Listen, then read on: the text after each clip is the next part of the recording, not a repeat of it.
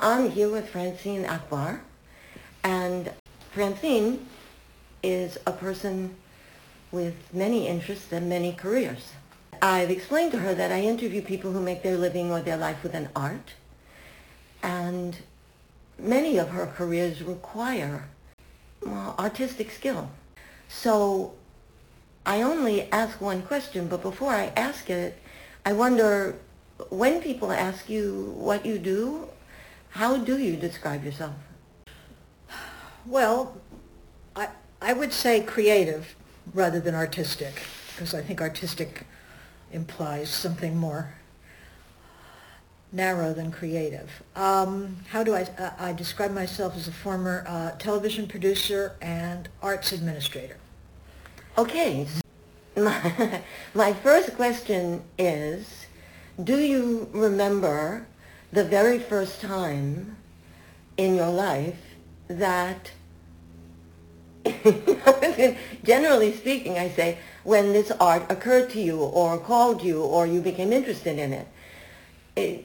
I don't know very many kids who are thinking, I'd like to be a producer. So do you know when this triggered? Where did this come from? Yeah.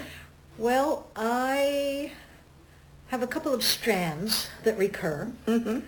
One of them is I grew up in Ottawa, Canada, which was a pretty small Jewish community. Mm-hmm. In fact, claustrophobic Jewish community. And my parents sent me to Jewish day school, which was pretty conservative.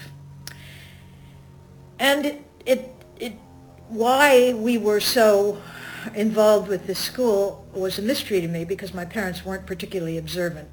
But my grandfather had been an immigrant from Lithuania to Palestine before it was Israel, to Ottawa. So all this Jewish tradition was very important to him. And from a very young age, my teachers told my mother I was a good writer. So that was something I knew I could feel confident about. Wait, before you go on. They said you were a good writer. Do you remember liking writing? Oh, I like to write. I like to read. Yeah. I mean, I was dreadful at math and comfortable in, reading and fiction, and very comfortable. Okay, writing. did you start to write before assignments in school, or does it start in school? No, it starts in school. Okay. It starts in school.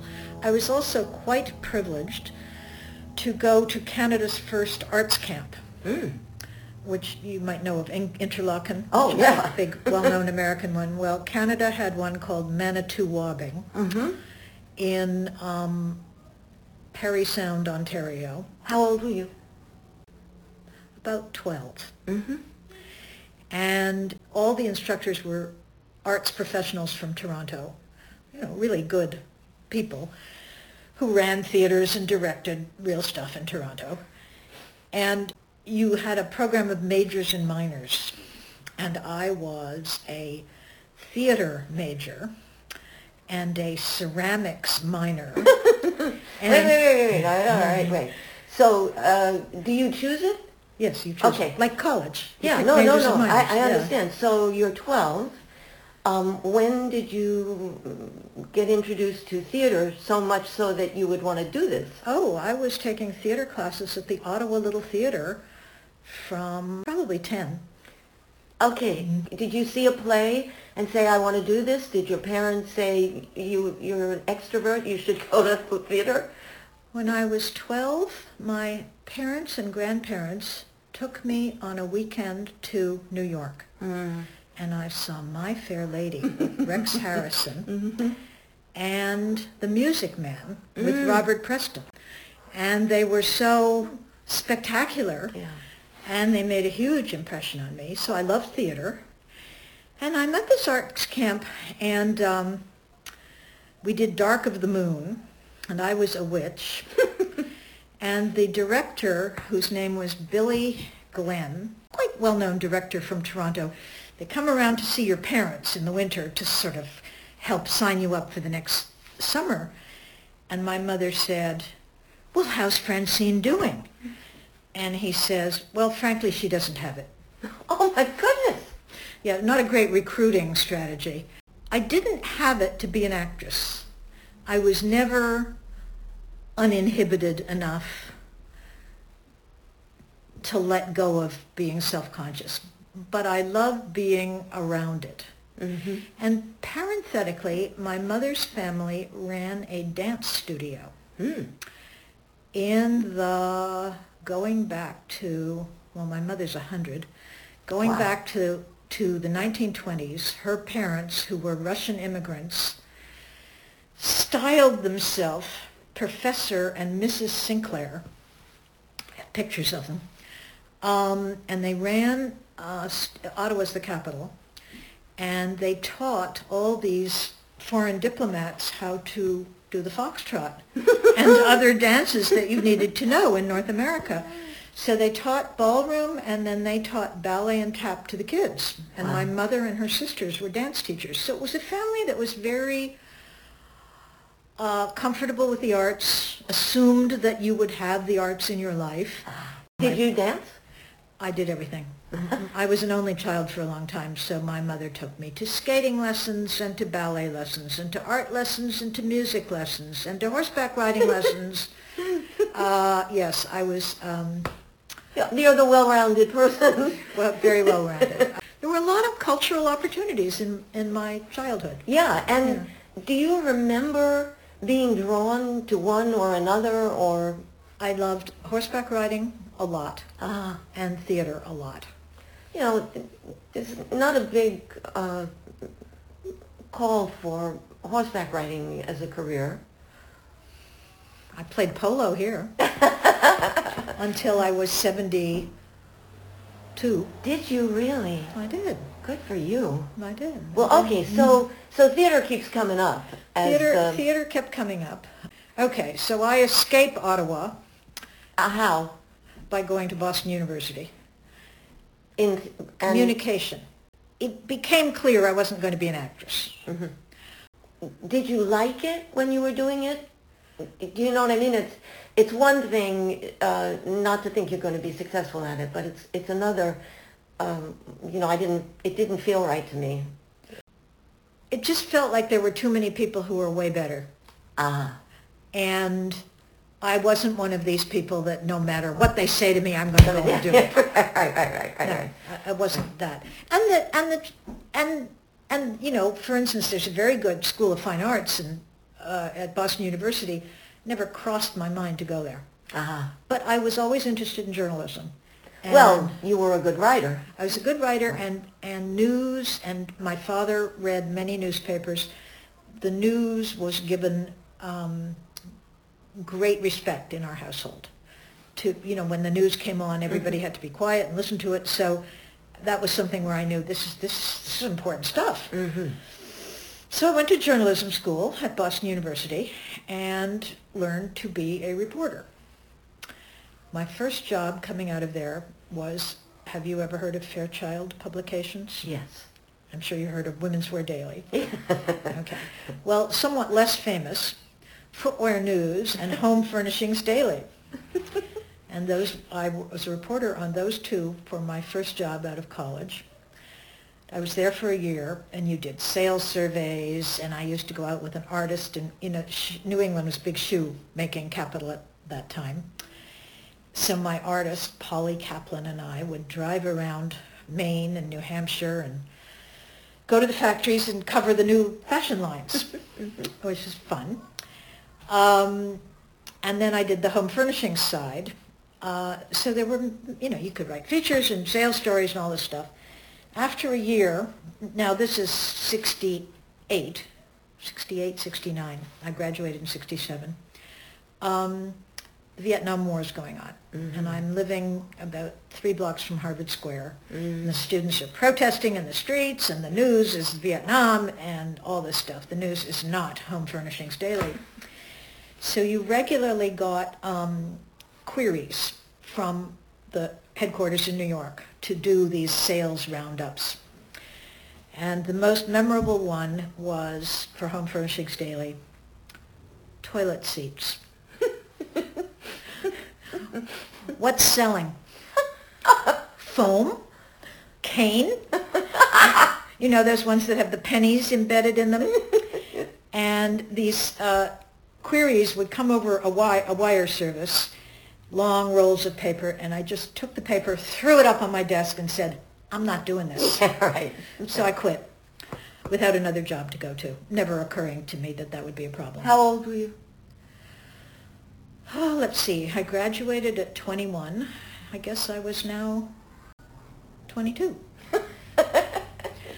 But I had a book of clippings. Mm-hmm. So I started to make the rounds of the dailies and the wire services, and eventually got hired by the Boston Herald Traveler as a general assignment reporter. Mm. So I got to cover the anti-war movement. Oh, yeah. And I got to cover the then emerging feminist movement. Yeah. And a lot of the welfare rights movement, there was a lot of social turbulence going on in those days. I was at that paper for 4 years. At the time, the Federal Communications Commission passed a law that said you couldn't own both a television station and a newspaper in the same city. So they started to break up these monopolies. And the Boston Herald Traveler folded because the moneymaker was their television station. Mm-hmm. And they laid us off. I was part of 10 young people who were hired in the Kitty Corps, and we were laid off by seniority. And I was out of a job. So I said to myself, I think the way to go here is television, not newspapers. I watched this talk show, and it's kind of unusual. It's got the usual, we're now in early 70s, and it's got the usual mix of aging celebrities and cooking segments, but it's got a lot of feminist stuff. Mm. It's got Gloria Steinem and Letty Pogrebin, and I'm thinking, oh, that's very interesting. So I go and see the producer, and as it turns out, there's an opening on the show for an associate producer. So I pitch it, and she tells me, I want you to watch a week of shows and tell me what you like about the shows. So I watch all these shows, and I assume this is a hotly contested position. I watch all the shows, and I make my chart, and then I give her 50 great ideas, and I turn the stuff in, and they hire me. And the person who hired me, she said, do you want to know why we hired you? And I said, yeah, I'm kind of curious. She said, well, one of the observations you made was that Sonia, who's the host, Sonia Hamlin, did a tap dancing segment, and she wore very long bell-bottom pants. And you said, this makes no sense. You can't see her feet. She said, I really value common sense. Wow. So I got the job. So I'm at this talk show, and the news is really compelling and urgent in those days. And I spend a year on the talk show, and I say, I really belong in news, not on this talk show. So I get a job in TV news at another station. And at that station, I was asked to create an all-women newscast, noon news. So the anchor was a woman. The sportscaster was a woman. And this was unusual at the time. Consumer reporter was a woman. And we did very bold things for Boston, which is heavily Catholic, like a birth control series in which we put a condom on a cucumber. Oh, wow. Phones went off the hook. So the news director thought I was smart, and he advances me to assignment editor, and I eventually become executive producer of the news there. Which is really, it seems to me, where you belong, given the early life, the immersion into the importance of news, the importance of being a good writer. These things, it's like you took a sort of circuitous route to wind up where... Well, you don't know where you're going when you're that age. This was a little bit of a process of stepping on different stones and trying different things out. And, running a news department is like, running a news department. Yeah. It's a lot of people, a lot of noise, a lot of fast-breaking stuff. And I would walk up to the medicine cabinet every day at 3 o'clock and pop a lot of Advil. Wow. And after a couple of years, I said, I don't love this. I want to think more about the stories. Mm-hmm. I want to do documentaries and specials. So luckily, I had an incident in which the star reporter, who was a total asshole, was very difficult to manage. And there was an issue around locating a new prison in Boston. And where was it going to go? And it had been, one of these things that goes on for years in the news. Finally, they had resolved where to put the new prison. And, it's 5:45. In those days, you had graphics department that made real physical artworks, and then you shot them and put it into the story. The art department makes the map. They put the dot on the map showing where the prison goes. And this reporter in the middle of the newsroom at 5:45 screams at me, "You screwed me! You had them put a red dot on a brown map! You can't see it!"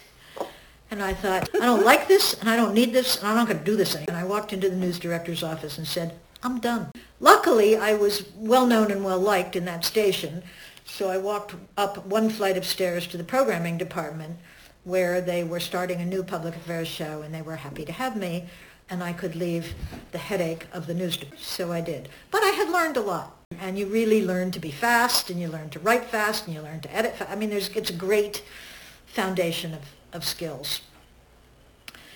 So I did documentaries and specials for many years. I did things, Slow Poison, America's Toxic Waste Scandal. I went to Love Canal in a hazmat suit.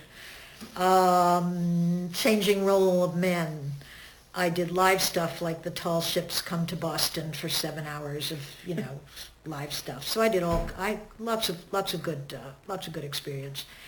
And I became executive producer of programming there at that station, the NBC station in Boston, WBZ-TV, very well-known station.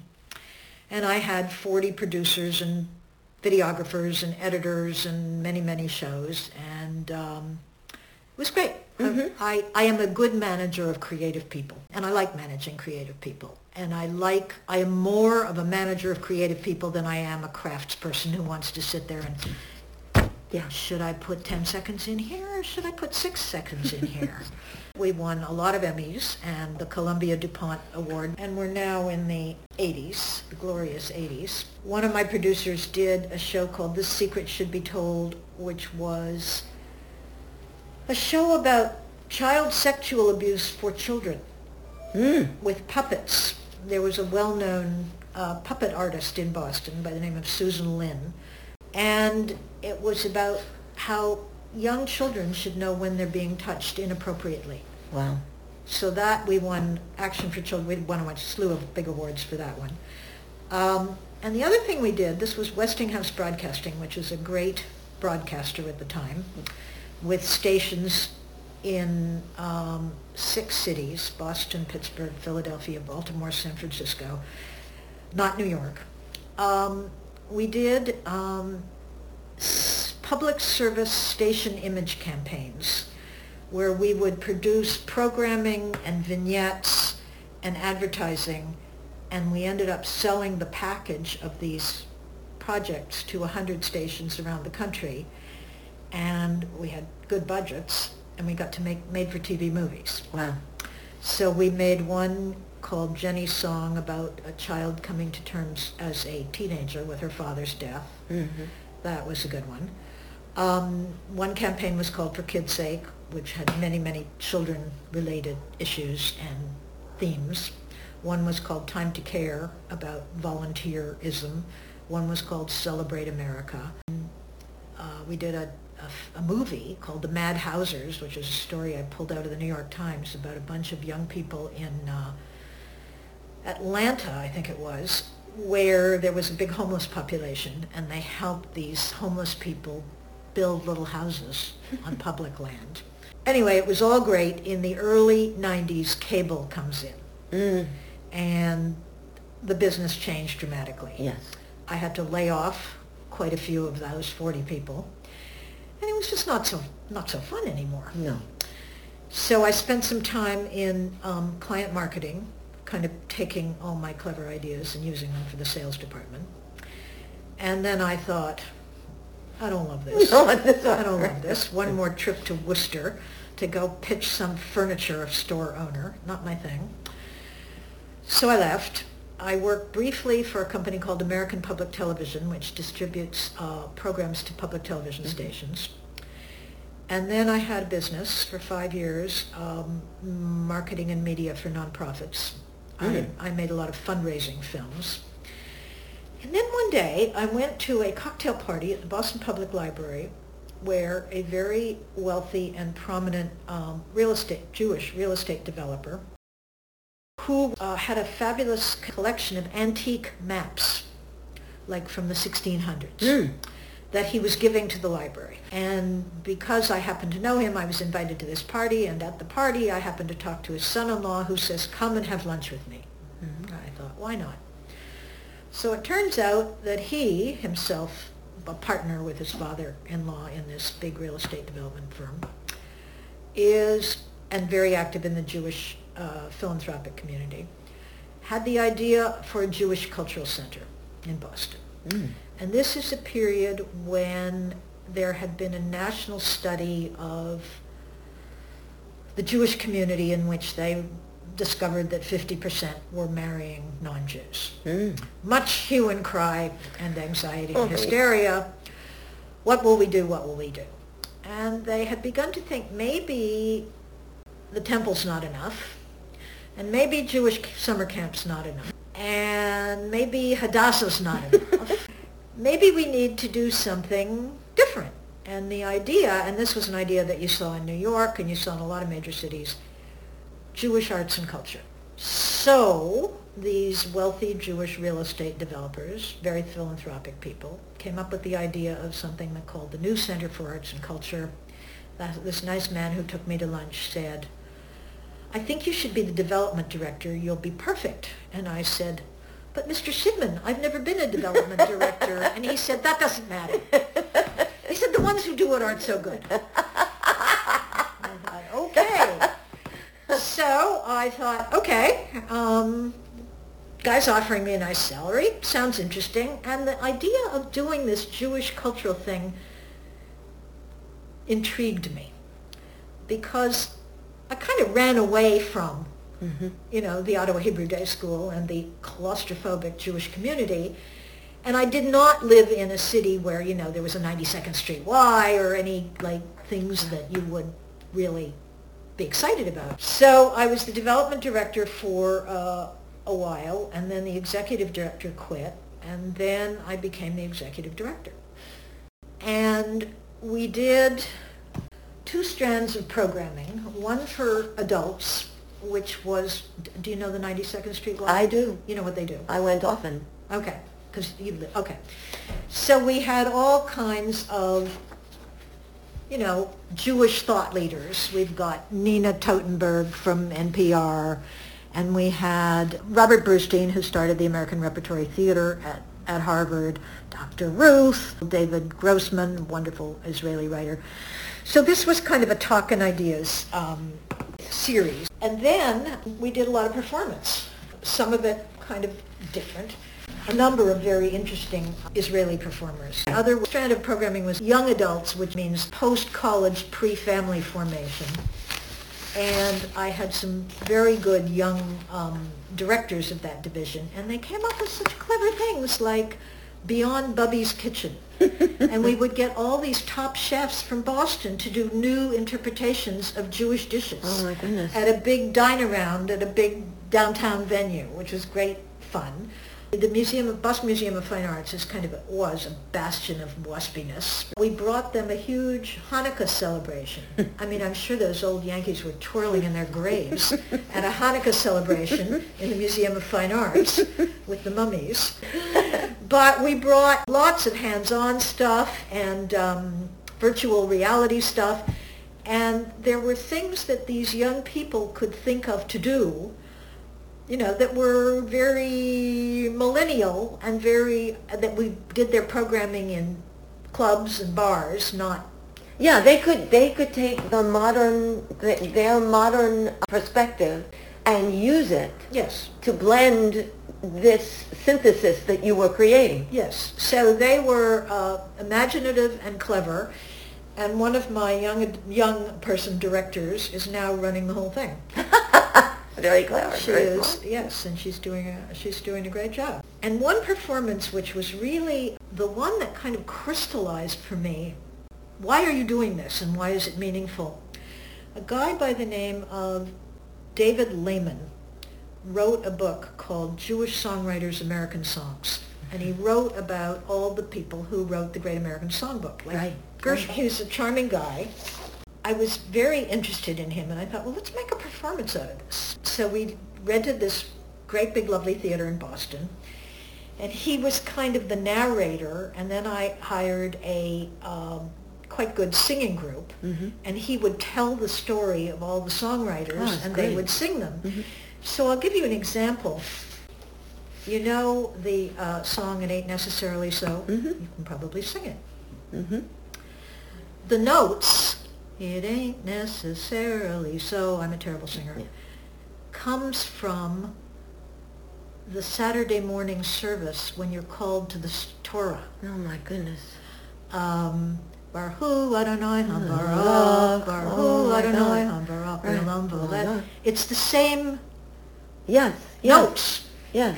And Gershwin, whose name was Gershkowitz, Yeah. came from a very old-fashioned Jewish family. Right. So I found it just so interesting to find how traditional Jewish practice found its way into American culture. It was the synthesis of Jewish culture and American arts, and it was a big aha moment. And I said, this is what I have been looking for. This is the connection that really means something to me. Yes. Well, it was the synthesis of who you Who are. I was. Yes, exactly. Yeah. Exactly right. Yeah. So, and Yeah. it made me very happy. It was very satisfying. I did it for enough years till I was 68, and I'd said, I'm entitled to retire. So I did. So then I came to Sarasota. We moved here in 17. I tutored for a few years at the Emma Booker School until COVID happened. In what? Reading. Little kids reading. Wonderful, satisfying thing to do. It's a Title I school, as you may know, so they've got many needs. I'm starting to tutor. I just finished a course in tutoring for the Sarasota Literacy Council, which is people for whom English is a second language.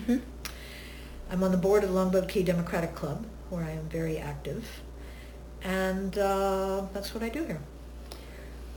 Yeah, and I don't know how long ago in this I said when you came to the newsroom that you had come to the place that you had been heading, and clearly I was wrong. Clearly, it just took a lot more stones for you to step on before you got to the place that you were actually heading.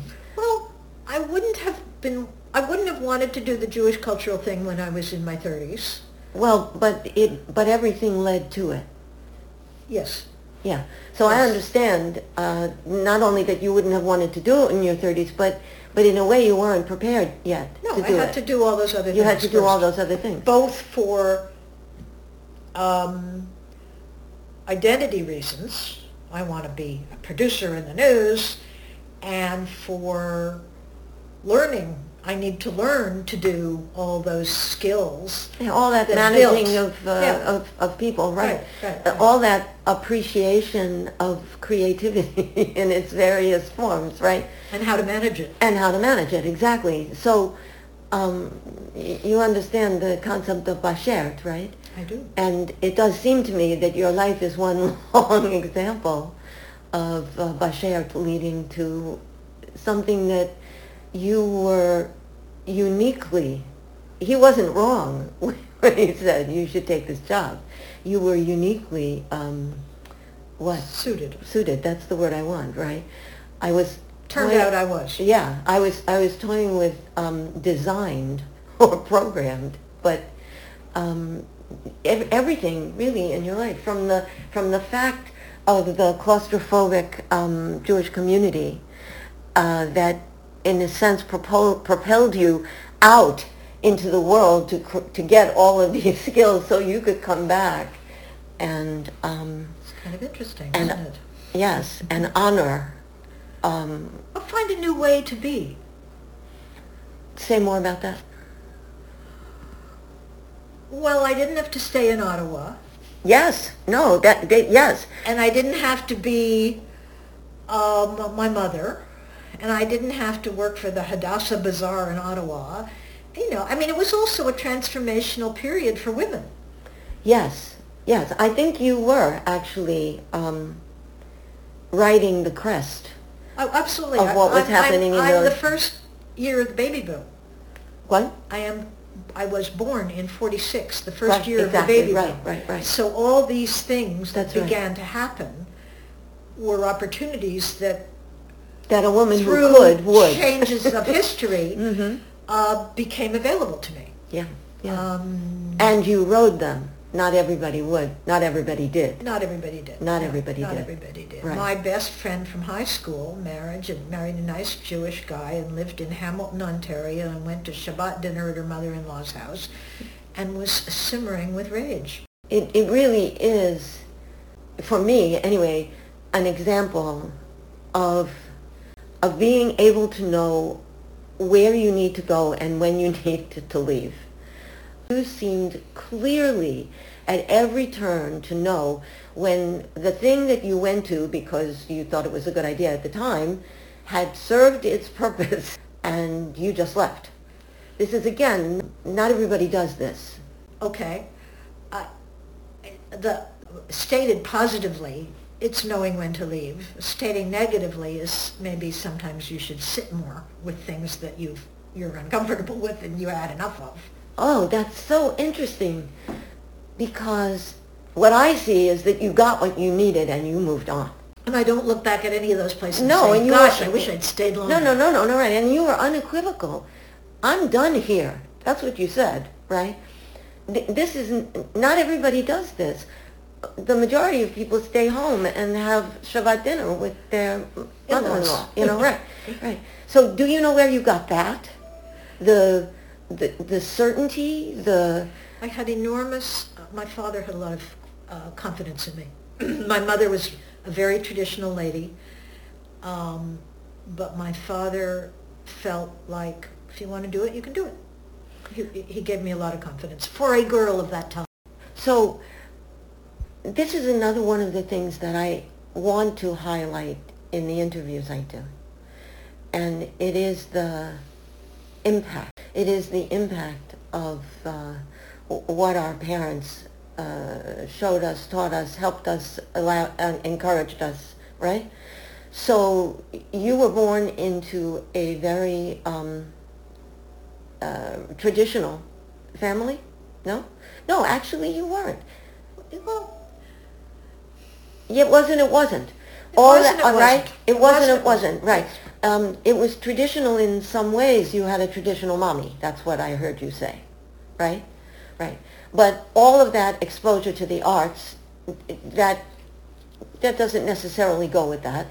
And then the encouragement by your dad, you said you were an only child for a long time? Till I was 9. Till you were 9. If there are 7 years between you, you are an only child. And if the person born when you were 9, nobody else was born, then that person is also an only child. Right? Two families. Right, exactly. So you got... Lots of attention. Well, not only lots of attention, but lots of encouragement, lots of support, lots of you can do it.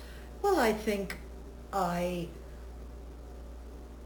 filled a need that my father might have had to have a boy. Yeah. And there wasn't a boy, so he had a little boat, and I was the one who was sent out on the boat to clean it. Or at the garage. I remember I'd clean the garage, and he'd say, I want you to clean the garage floor today. And if you can't do it with grace, don't do it at all, and you have to do it. And I'd look across the way, And I'd say, but the Schaefer girls are out sunning themselves in the backyard with the sun reflectors. The 3 very pretty sisters who lived next door to us. And my father said, I don't care what the Schaefer girls are doing, you're cleaning the garage. Yeah. So I had roles to play, I think, maybe that both a boy, had there been one, would be playing. And, of course, I was everything my mother wanted a girl to be. Yes, yeah. And I had nobody to compete with for a long time. No, but the two things come together. The fact that they had needs for their child, and you were perfectly capable of fulfilling all of them, and it made you into a person, you can tell me if I'm wrong, who could literally ride the crest of what was happening in our world for women.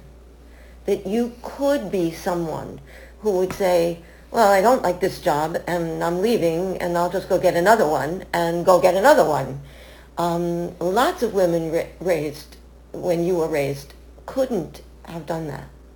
So kudos to your parents. They gave you such a leg up. Self-confidence. Yeah, exactly. Yeah. And to you, because I guess it's maybe genetic, but you had all the skills. You could do everything.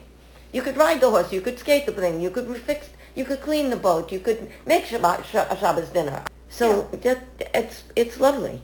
It's lovely, and it led to quite an exciting and fulfilling career. That it did. Yeah, it's wonderful.